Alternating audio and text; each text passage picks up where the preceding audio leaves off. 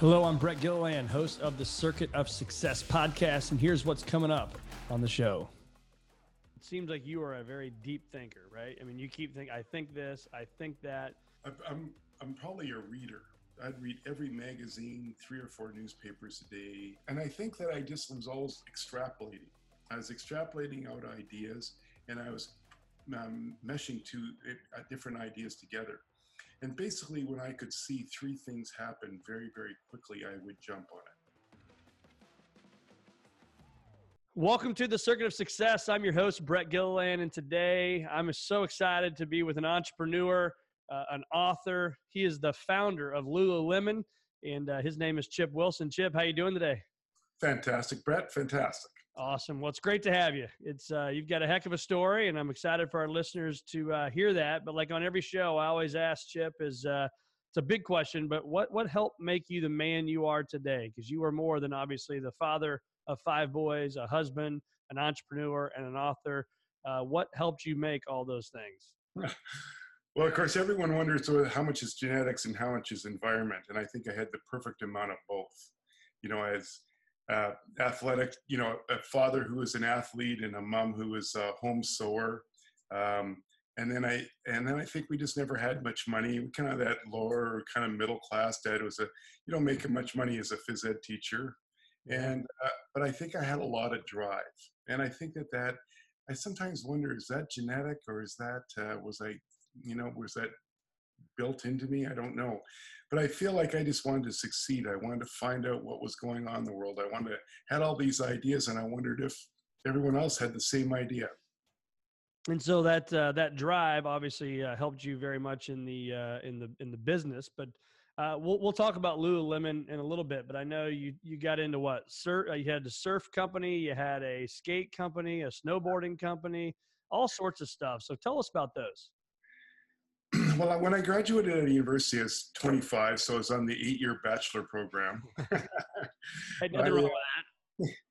I started to do triathlons, and that was a long time ago, so probably 80, I guess. And then there was only about 10 people in the world doing triathlons. I quickly found out that there was no good clothing, especially for that kind of distance, and a lot of rationing, a lot of issues. And because my mom was a sewer and I had some ideas, I started making triathlon clothing, but of course there wasn't enough people to make it. I was originally from California, San Diego, and living in Canada. And so with that, I started supplementing what I had and started bringing up surf gear from Gordon Smith and Stussy and OP, Billabong, Quicksilver, and that into Canada. So really the first person to bring that into Canada, kind of a virgin territory for that market. And so I think that I just, that the triathlon stuff didn't go, but the surf stuff went really well. And then that kind of had its rise and fall, because you start in almost every industry, you start off with 3 businesses. It goes to 500 and then falls to 3 again. And so as that was going up and falling, then skateboarding was coming up and then falling, and then snowboarding, came up and then started falling too. So I followed those general trends. And so you followed those trends, and then you saw another trend around mindfulness and yoga, and you started this little company called Lululemon. So talk to us about that. I'm wearing Lululemon pants right now too. Hope that's all right. I wear them all the time. Well, you never know what people are wearing behind the microphone. That's right. They're sitting down. That's right. I think, like I said, I saw these, athletic social trends, rise and fall. I had failed a couple times. I tried beach volleyball and I tried mountain biking, but what I discovered is neither of those sports, which became big, no one wanted to look like that on the street.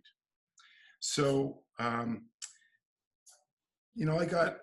sold my surf skate snowboard company, and I sat around for a while and I kind of looked around, and of course I was injured from falling a lot, snowboarding and skateboarding. So I started doing yoga.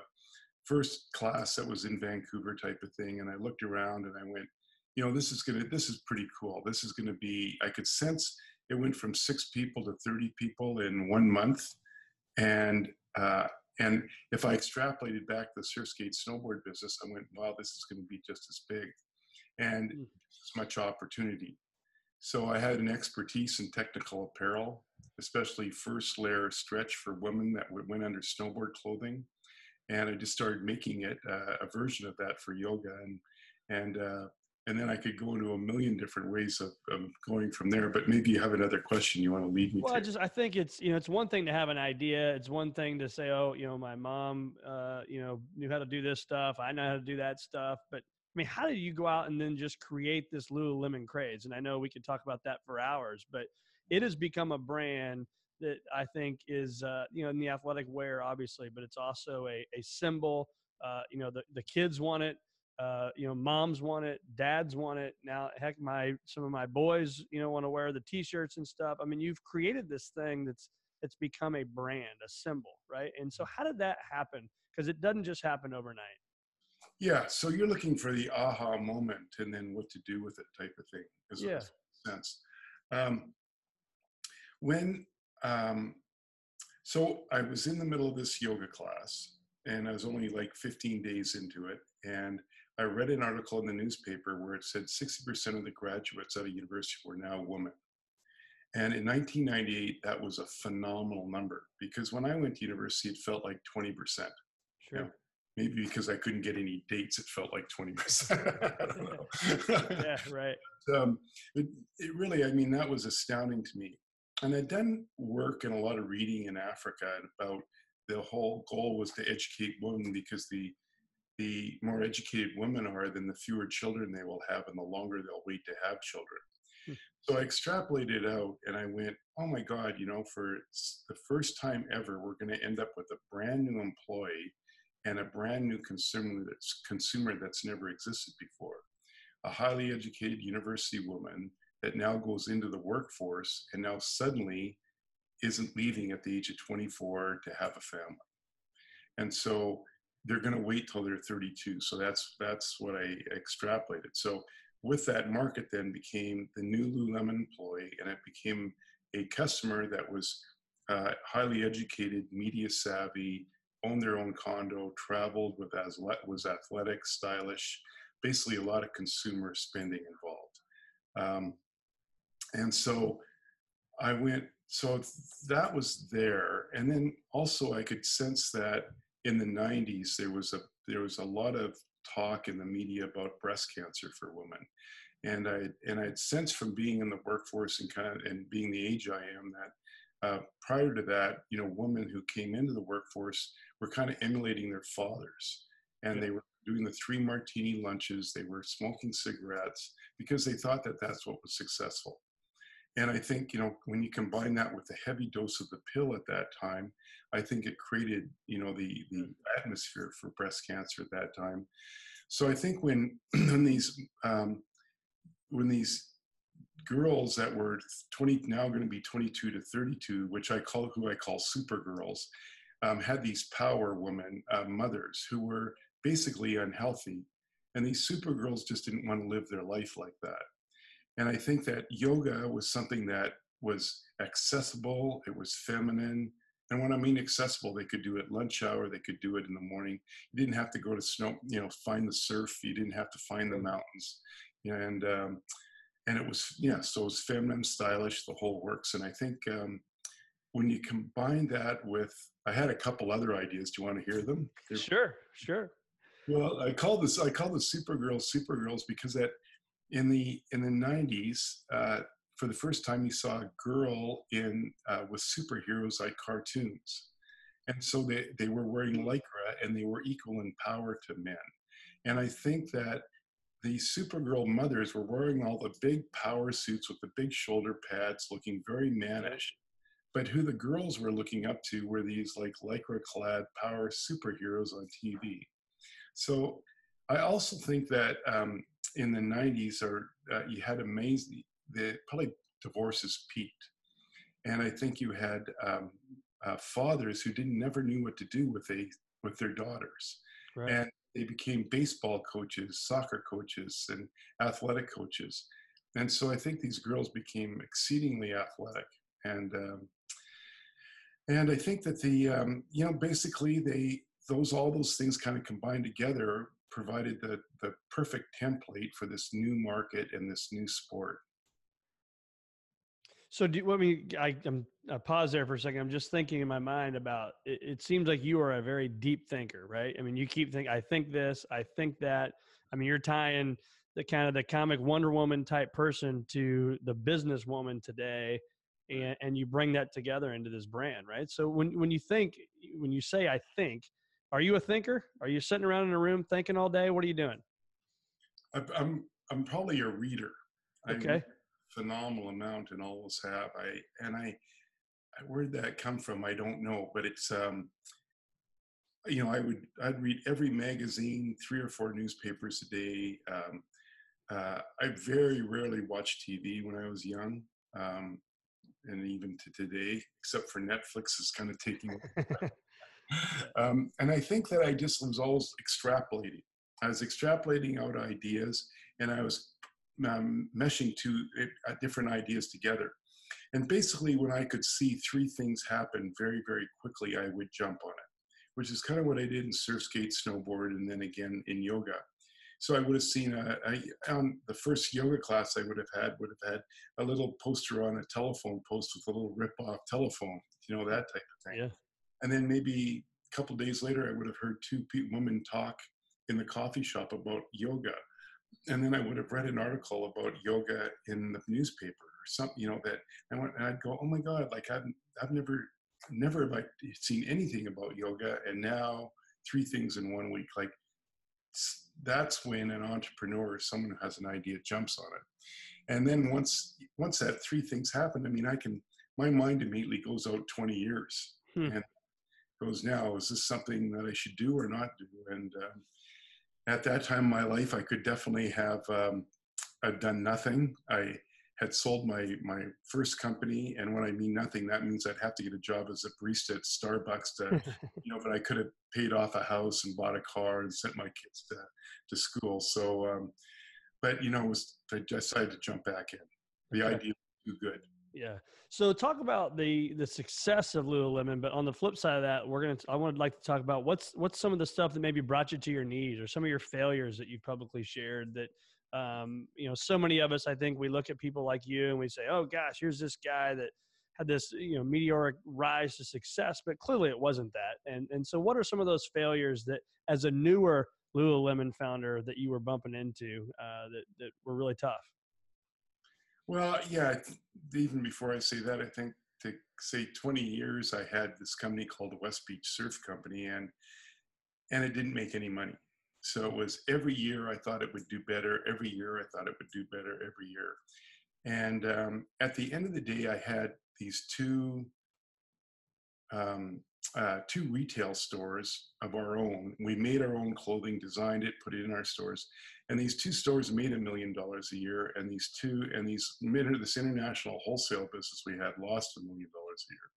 So what I'm really getting at there is that there was like 20 years of learning. And then to be able to sell that and sit back and go, okay, what didn't work about that and what did work about it? So what did work about it is the vertical retailing, getting rid of the wholesaler. Now, almost everybody gets into wholesale because you can make a few samples, show it to a lot of people, get a lot of orders, and then go to a manufacturer and get it done. But then there's a big middleman in between that's taking a lot of the profit. So I'm getting around to your question. Oh, this is great.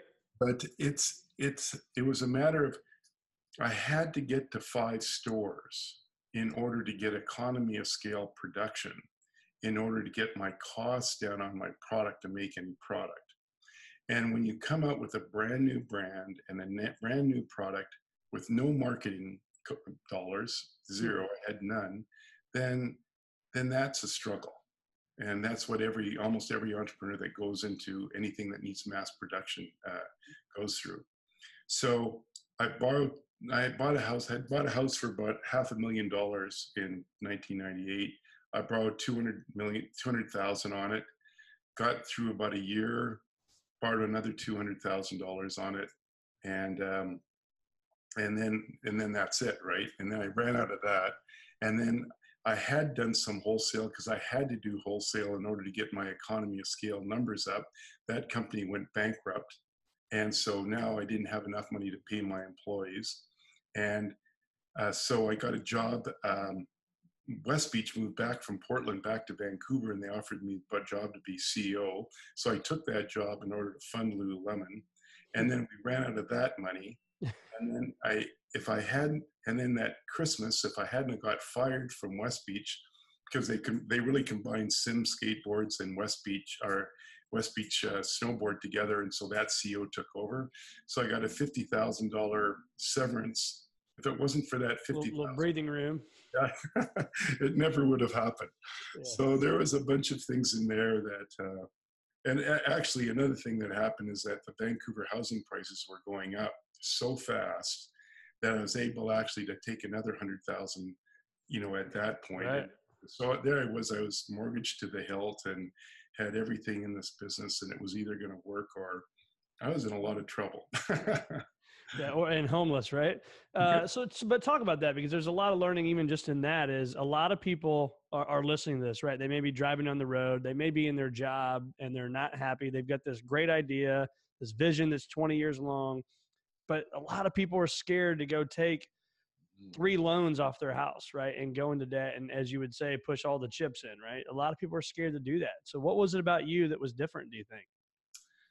Well, I think for me, because I'd seen it 3 times before in the surf skate snowboard business, I had an idea of where it was going. I also had evidence of this new business model of being vertical and not wholesale. I could also sense that whoever got into a Lululemon product, you could see in their eyes, you could see how they feel. When they bought the clothing, they just didn't buy one thing, they were buying 3 things. And it wasn't, it was just like I had to have faith because I knew I had the right product at the right time for the right market. And then I had to I wanted to let word of mouth make it work. And so anyway, but you're getting back to the people that are sitting on the freeway listening to it. I think there's 2 things for me, and that is, if I was sitting on my deathbed and I didn't do it, would I always be regretting it? I only have one life to live, and is it a life worth living? And I think the other thing on the other side I look at, which is quite recent, would my 12-year-old self be proud of me today? And that really is an interesting thought, because it goes, like, did I play a life of fear, or did I live a life of possibility? Just writing that down. Would my 12-year-old self be proud of me today? That's phenomenal. And I think too, it has become this like luxury brand, right? It's whether you have your iPhone and a Lululemon pants and your, Louis Vuitton purse, right? For the women, in the world. And it's, but how does that happen to when at the time, I guess there really wasn't a lot of competition, but you're still able now to go out and sell $120 pair of pants in that world, right? Or pair of yoga pants when everybody else wants to charge $50. I mean, how do you get away with that? Well, because people are under the perception that it's the same product. Yeah, and it's not. At the end of the day, the idea was to make a better quality product at a better price than the competition. The fact is the competition can't make a better product than Lululemon. And the reason is because Lululemon is vertical, doesn't have any wholesale. So it can make, because it only sells to itself, it doesn't have to have the same markups. So what am I saying there? So what ends up, because Lululemon can make a better quality product at a better price, its goods are made out of nylon, not polyester. So polyester stinks, and polyester doesn't feel the same way that nylon does. It doesn't combine with the lycra or the technical properties that we can put inside fibers can go inside nylon so much better than polyester. So the anti-stain, anti-wicking, the breathability, it's just an entirely different product. But you can't really, Lululemon was set up never to kind of like be a raw about itself, so it doesn't have to be. We put all our money into training and development of people and the quality of the product, and we let people talk for the product. So while you're talking about that, I know personal development was a big deal for you personally, but also was a really big deal for your employees. So talk about that and what role that played in the company. Well, I was selfish in that when I started Lululemon, I just decided I never wanted to be with anybody who wasn't phenomenal and great, and I wanted to go to work with every day. That's where I spent all my time.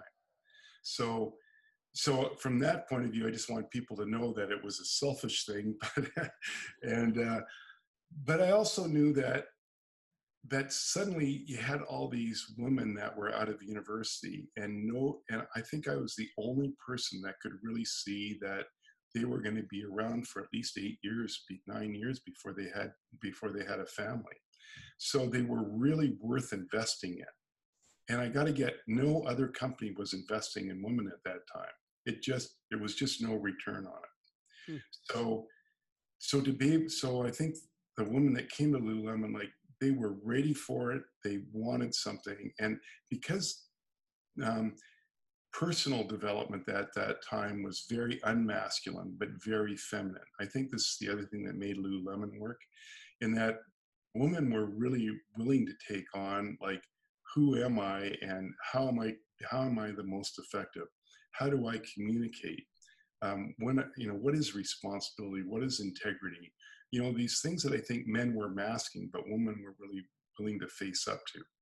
So our whole program then was set up around those concepts: integrity, responsibility, and which everyone says that, right? But Sure. here's the thing about integrity. Everyone says they have integrity, but inside a company, if everyone has a different definition of integrity, then in fact there is no integrity. Hmm. So the company has to have one definition of integrity, which then everyone knows what it is. So out of there are the four platforms that we used, and I would suggest this for any entrepreneur. It doesn't have to be the ones that I set out. So the ones we used were 7 Habits of Highly Effective People, the book Good to Great, which I think is Sure. the best business book ever, The Psychology of Achievement by Brian Tracy. And inside of that is an hour of the psychology of why people do and do not goal set. And then the Landmark Forum course, which really sets what is responsibility, what is integrity, and what's the psychology about how and why people communicate. So you did that. So you had them read those 4 books or go through those programs. And Right. then what's the accountability to that? So yeah, I read it, or is it no? Now there's an hour meeting to talk about the book. What was that like? Yeah. So two things. One, we set up a linguistic abstraction. So we had about 30 terms and definitions that came out of these books that we used as our platform for communication. The other thing we did is that, this is actually the fascinating part. So we were so big on goal setting. So in a goal, it differentiates from a vision, because a goal is quantifiable with a buy-win date.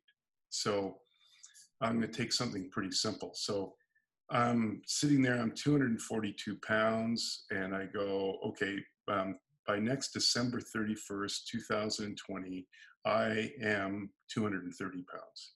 Okay, that's a goal. Quantifiable with a buy-win date. It could be things like, I will take my family to Croatia for 7 days sometime next, in the year 2020, something like that. Yep. We had them split up between health, business, and personal. Now, the interesting thing that I discovered about goal setting, and it really came from the Landmark, about creating our present from the future, not from the past.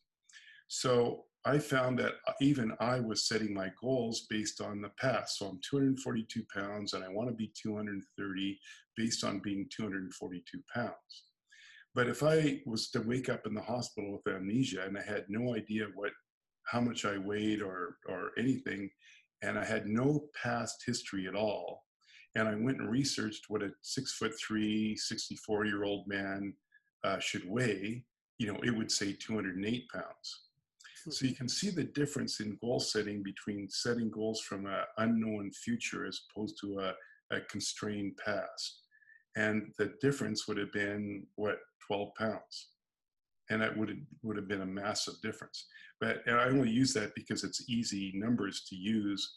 But when people think about, you know, their career, how much money they want to make, or how much time they want to put into loving their spouse, or how much time they want to spend with their children, that 12 pounds is 10%, which is what makes things work or don't work in life. Yeah, that's the game changer, isn't it? So how did you drive that in your culture? I mean, what you personally, I know obviously as the founder, the CEO, the leader, the everything of that company early on, how did you personally drive culture? Well, I actually, once I set the template up, as I said about so many things at Lululemon, I think I set a template up, and then we just had these amazing people that just took it and ran with it. I'm kind of an idea guy. I'm not a structural person, and but I think that there was something in these goals that had people's lives really work for them. And of course, Lululemon, not only because of the product and the business model, but because of the type of people we have, ended up making so much money. It was almost a self, what do they call that? A self prophecy. Prophecy, yeah. Yeah, you know, it's going to happen. But I had a template for goal setting, in 18 goals. So you set a goals for, first off, you set a vision for your life, like 10 years out. So mine would have been, well, mine was like 20 or 30 years out. It was, I'm going to be sitting around a table at Thanksgiving with my children and grandchildren, and they're all going to be laughing at me because I'm old and crazy, you know? I mean, if that happens at 85 or something, then I'm going to be a happy man, right? Yep. So then I start working my goals back from there. So what are the 10-year goals I have to have? What are the 5-year goals? And what are the 1-year goals? And when you start at the top of the vision, you work back, then it makes it pretty easy to do 1-year goals, seeing where you have to get in the 5 and 10. Yep. Yeah, I don't disagree with that. And I think, and I'll just give you my concept and give me your feedback on this, but one of them is, I call it Focus 90. So when I walk in my office door every day, I set my briefcase down, I get my water. I know the things I got to do. I got 4 things I got to do the first 90 minutes of every day. And if I can win that moment, I'll win the rest of the day. Right. And then, Right. but my 10-year goal, my 5-year goal, my 1-year goal, and my 90-day goals are all written on that same piece of paper. And I read it every morning. Good for you. Well, that's probably why you are what you are. Yeah, but your thoughts on that, right? I mean, that's probably your habits and your rituals when you were early on in your career. Those were the things you were doing, right? So if you can give us a thought of a goal. I know you said at one point you wanted to open 5 Lululemons, but what's an example? Because you don't probably say, I want to sell 1 million pair of pants, or I want to make $10 million. I mean, what were those goals at that time? Well, before I say Lululemon, there's just when I was a competitive swimmer when I was young. So I think, so they had age groups, 10 and under, 11 and 12, 13, 14. So you knew that by the age of 14, that was the Canadian record, so to speak, or the American record, whatever you want to call it. And when you turned 15, you had to break the record by that day or you didn't. So it was automatic goal setting. I will swim the 100 backstroke in X time by the age of my 15th birthday. So that type of thing. So for me, I remember my wife and I originally setting out our goals. We had no money. We were in debt up to our eyeballs. And, but you know, we were the template for everyone else in the company. My wife was the first designer. And so we were in it together. And so we decided we were going to have, in 10 years, we were going to have $30 million in the bank. We were going to have a $10 million house on the ocean. And we were going to have, and then what was it beyond that? Those were the material ones, which are really easy for me to remember because it happened. Now, what's interesting about that is because we had that set in, at a certain point when Lululemon became incredibly strong, and our cash flow was unbelievable. We decided that we were going to prioritize family and we were going to prioritize the goals that we'd set. So then that decision then had to sell to private equity. We didn't have to sell to private equity. We didn't have to end up going public, but we as a family had these goals, and those goals are then driving our decision making. Yep. Makes total sense, right? The personal vision, the personal goals are driven by the vehicle that you happen to be sitting in, right? And that's for you, that was Lululemon. So what changed for you when you were in debt up to your eyeballs, as you said, and now became massively successful financially? What changed? I don't, well, I don't think anything changed. Yeah, by selling, of course, I lost control of Lululemon, and Sure. that's another story. Because I started Lululemon quite late in life, I mean, sometimes I get labeled with Colonel Sanders about starting businesses late. I guess I was about 42 when I started, but Lululemon really didn't, come to any success till I was 50. And, those 8 years were, like I said, a struggle to get there. But it was, so once you're 50, I don't think anyone changes, like it's the things that were always important to me was, of course, health. And because without health, that your ability to enjoy your family is very small. Right. And I think it comes down to Maslow's hierarchy of needs. And first off, you got to take care of survival and reproduction. And once that's occurred, then you start moving into longevity and like healthy relationships. And I think that's where my priorities always lead. Well, I think it's neat to hear you say that too, because people, I'm in the money business. It's what we do every day. And so people think once they reach these certain levels, right, whether it's 10 million or 100 million or a billion or 10 billion, that's going to be the trigger point for something in their life. And all the successful people I get to talk to, and people like yourself, there wasn't this moment of I have X in the bank and now my life is completely different, right? Yeah. No, I mean, what money does allow someone to buy is time. And as I'm 64, I mean, you can get where like I have a driver, and I have a driver, and people go, "Oh my God, that's so ostentatious." But it's not any different than having an executive assistant or having a gardener at your Right. house. If I can pay that person $25 an hour, and I can do $300 worth of work at the time he drives me to my workout and back, then I make money on that. Wow. So and my whole idea behind saving time is so I can be with my children and family, because that's my highest priority. So what's that dude or female? What are they doing right now? As we're speaking here today, where's the driver? Sitting outside waiting, or are they at home waiting for the end of the day? No, because often I'll walk home or things like that. So Okay. especially in the summertime. So no, they take care of. We have a couple of houses, and they'll be taking care of some renovations that we have going on. Nice. If the car needs filled with gas, I'll do that, or I need to, all those things that you always wished you had someone to do, but doesn't do them. I got that person. You got it. I'm giving you a fist pump right there. That's awesome. So what are your habits when you were on the grind versus today? I think we'll talk about both of them if we can, but what were the habits and rituals the no miss items that you had to do during the grind? During the grind of building a business? Building a business. I mean, it's, again, we talked earlier before we started recording, you have 5 sons, I've got 4 sons, and I'm at work, and then I go straight to a sporting event, and it's coaching. And then it's, you go home and you go to bed and you get up and you do it all over again. Right. It's this vicious cycle. Yeah. But what were those no miss items for you? Well, it's funny you say the grind, because in Vancouver, we have 3 mountains inside the city, if you don't know, right on the ocean. So it's a phenomenal place. And I do this thing called the Grouse Grind every morning, well, 4 mornings a week. So it's a 1-hour hike straight up a mountain. So so when you said that, I was a little bit confused. So in my things I must do, first thing in the morning is I must get that endorphin rush.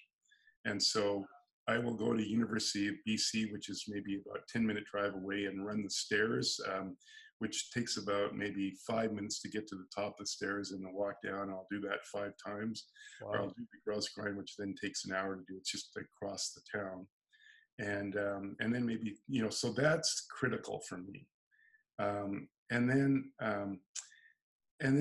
what do I do coming into work? During the grind part of Lululemon, what would have occurred? I think it's one of the things I made sure once a week I would sit down for an hour with just a pencil and a piece of paper and just think about where the future needed to be.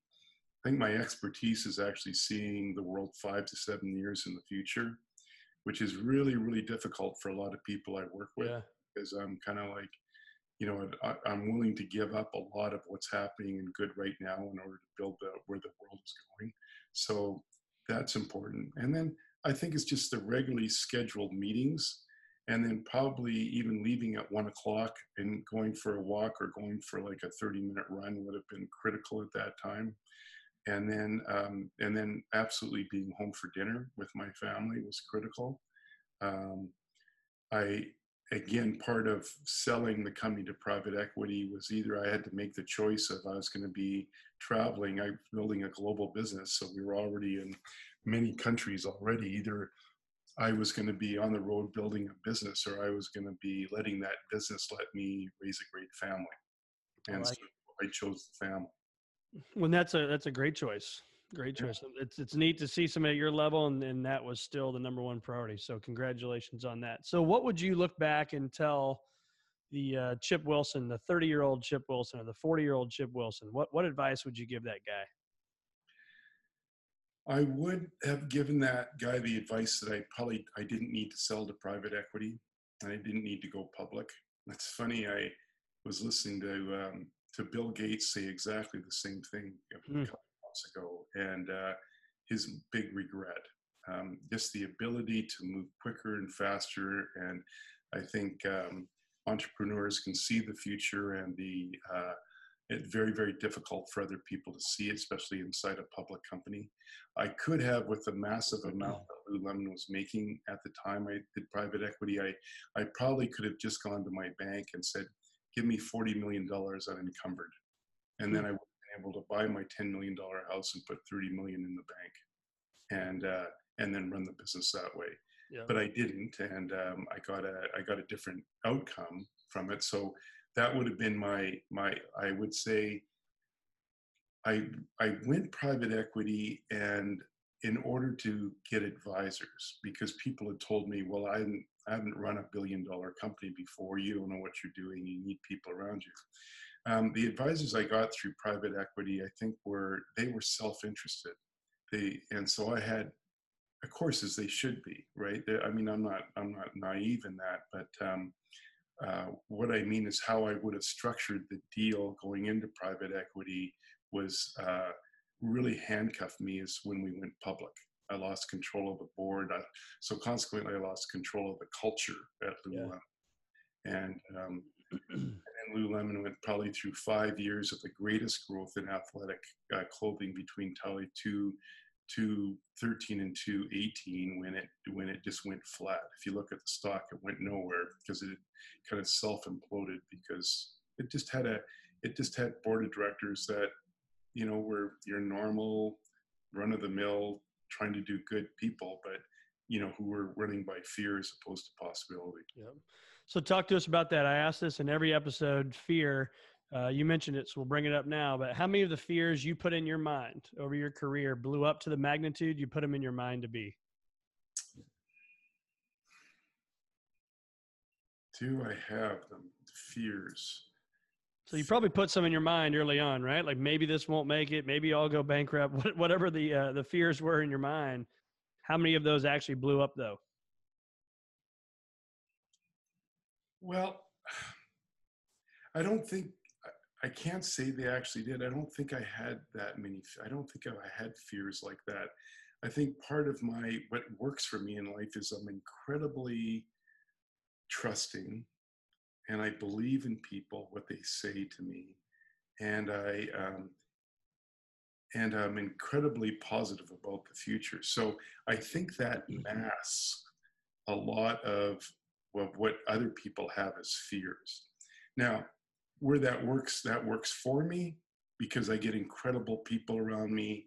We can build a great company, but then I also attract a certain number of people that are, let's say, unable to make money on their own, but they're entrepreneurial, knowing how to make money off of people who have my personality. And I have to sit back and go, well, I was always that way. I drove an old car and left the keys in it because you want to take my car, go for it. I just Right. don't, because details and small things in life are very, very, they just can't take up my mind because I've got like big, big ideas. So I need to free my mind to love and trust everybody, to think of possibility and be out there in the future, not get consumed with fear and what ifs.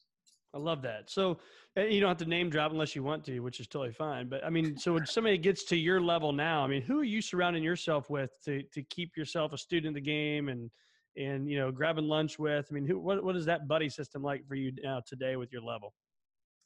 You know, interesting enough, having been in Canada and being and on the west coast of Canada, I mean, Yeah, there's nobody here. Like, you yeah, know, there's very. I have a, you know, a 90-year-old billionaire here in Vancouver, Joe Siegel, who was in the apparel business and is a wonderful, wonderful man. And I think about, you know, 5 years ago, he said to me, you know, Chip, you know, like you got two more big ones in you, you hmm, know. And so I went, wow, that's interesting. And, you know, he said to me, you know, at 60, I kind of like, you know, it's not like I retired, but I started putting my money into real estate. I was making my 7% return a year. And here I am, 90 years old, and I've, you know, yeah, what have I done in 30 years? I've done nothing. You know, it wasn't exciting. He said, right. you know, like take 50% of all your own and risk it all. You Wow. know, I mean, what's it going to matter? Like do things that are, you know, outstanding. And then he also applied that to philanthropy, like rather than kind of spray and pay and doing a little bit here and there, you know, like what's really going to change the dial in the world, which I can do with the amount of money I have. Yeah, So that's probably one really key person. that's awesome. I love that. So you said smartphone, it's killed the balanced life. Now there's only life choices. I love that. So Yeah. true. Talk to us about that. Well, it was because I'm older, I got the context of observing my employees and observing people. And of course, I have, you know, 5 boys, so I get to observe them too. And even myself, and I could see where, um, with the digital world, probably starting in 95 or something like that, the amount of information that was coming to each and individual person was becoming exponential. And I could also see that, you know, the algorithms that, you know, Google or Facebook or whoever has to keep you on their site and use them as much as possible was eating up people's, it was entertaining people in a way that gave them an endorphin rush. Um, what I what I saw then is that life was passing people by, as often happens, without realizing that, oh, like 10 years has gone by, and have I really appreciated my life? Have I appreciated what I've done, where I've gone to, the people around me?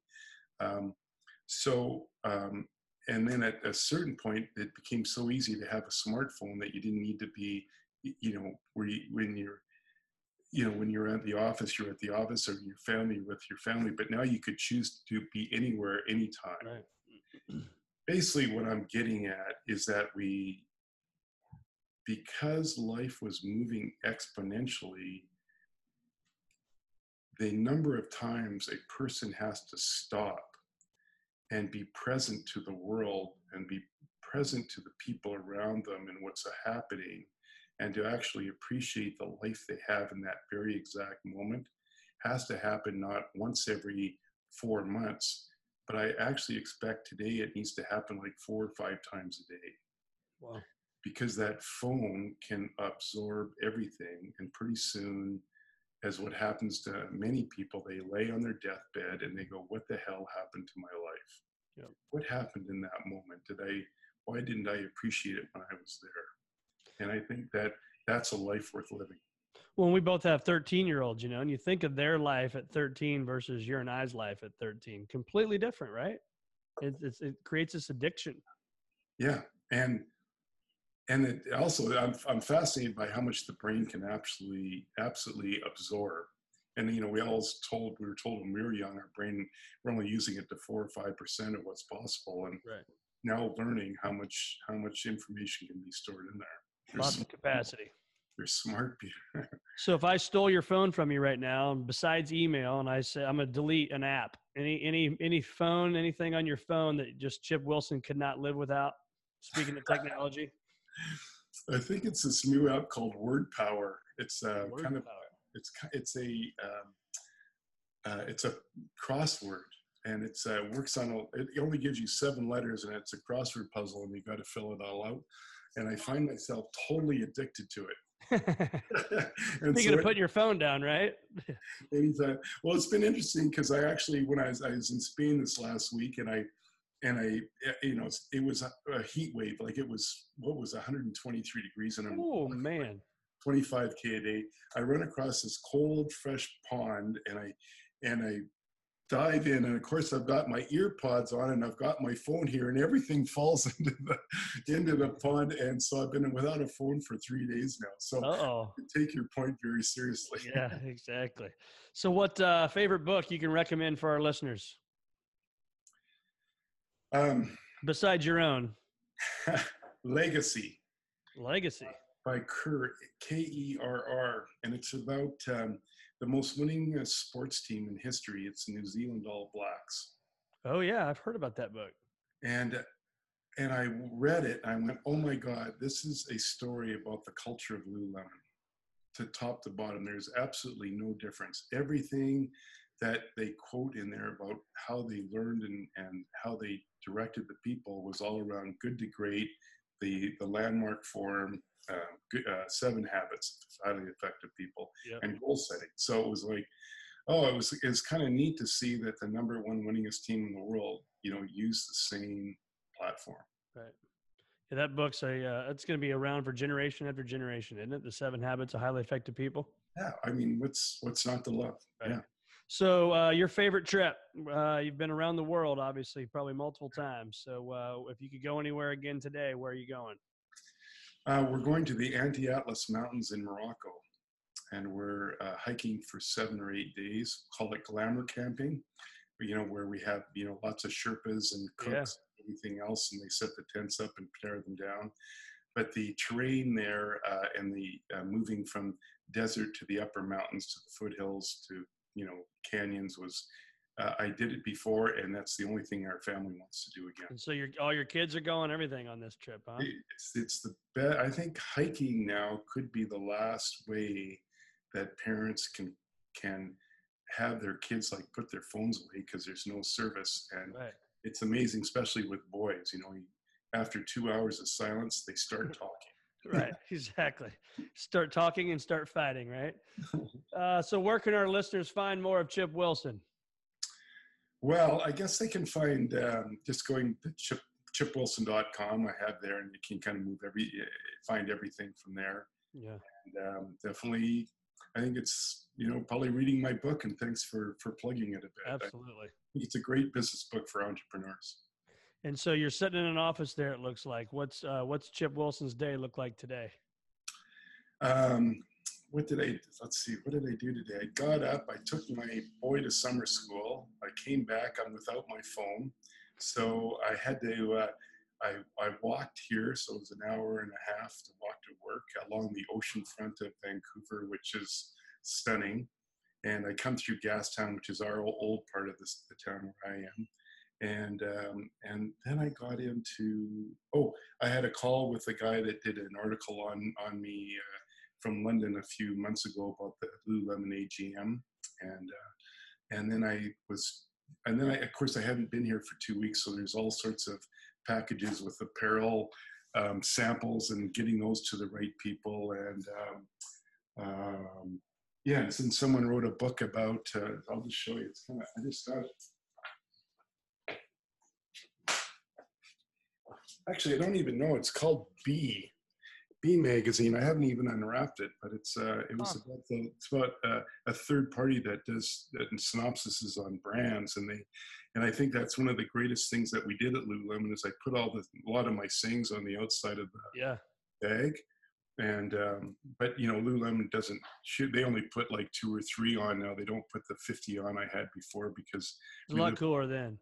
We live in a world where you can't actually say truth anymore. You might hurt somebody's feelings, Chip. Oh, I know. It's terrible. Yeah. It's terrible. And I'm you even got them in the socks. You got them on the band of the T-shirts. They were everywhere. Yeah, it's true. Well, Chip, it's been awesome having you, man. And it's crazy what you have done. You've literally changed the way people dress. I mean, have you ever really thought about that? Yeah, I have. And it's, of course, I dressed that way for so long. Sure. Like even back in the day of going to work in a suit and tie, I had my skateboard shoes on because I skateboarded to work. And I think people now kind of thinking that, wearing running shoes with a suit is kind of trendy. And Right. but it's neat to see the world catch up to the way I thought life should be lived. Yeah. Well, that little black stretchy pants that you've made has changed the way people dress, the women dress. And it's amazing how you probably thought they were just going to be yoga pants, and now they wear them dressy too, right? Well, I knew that from the surf skate snowboard business that, Yeah. you make a product that's technical and looks good on the street. It was kind of Italian styling with West Coast function, I call it. Nice. So, yeah. Well, very good. Well, Chip, thank you so much for being on the Circuit of Success, and continued success to you. And we appreciate your time. Okay. Thank you very much, Brett. My brother is Brett and my son is Brett, by the way. Oh, perfect. 2 T's. Yeah. I like it.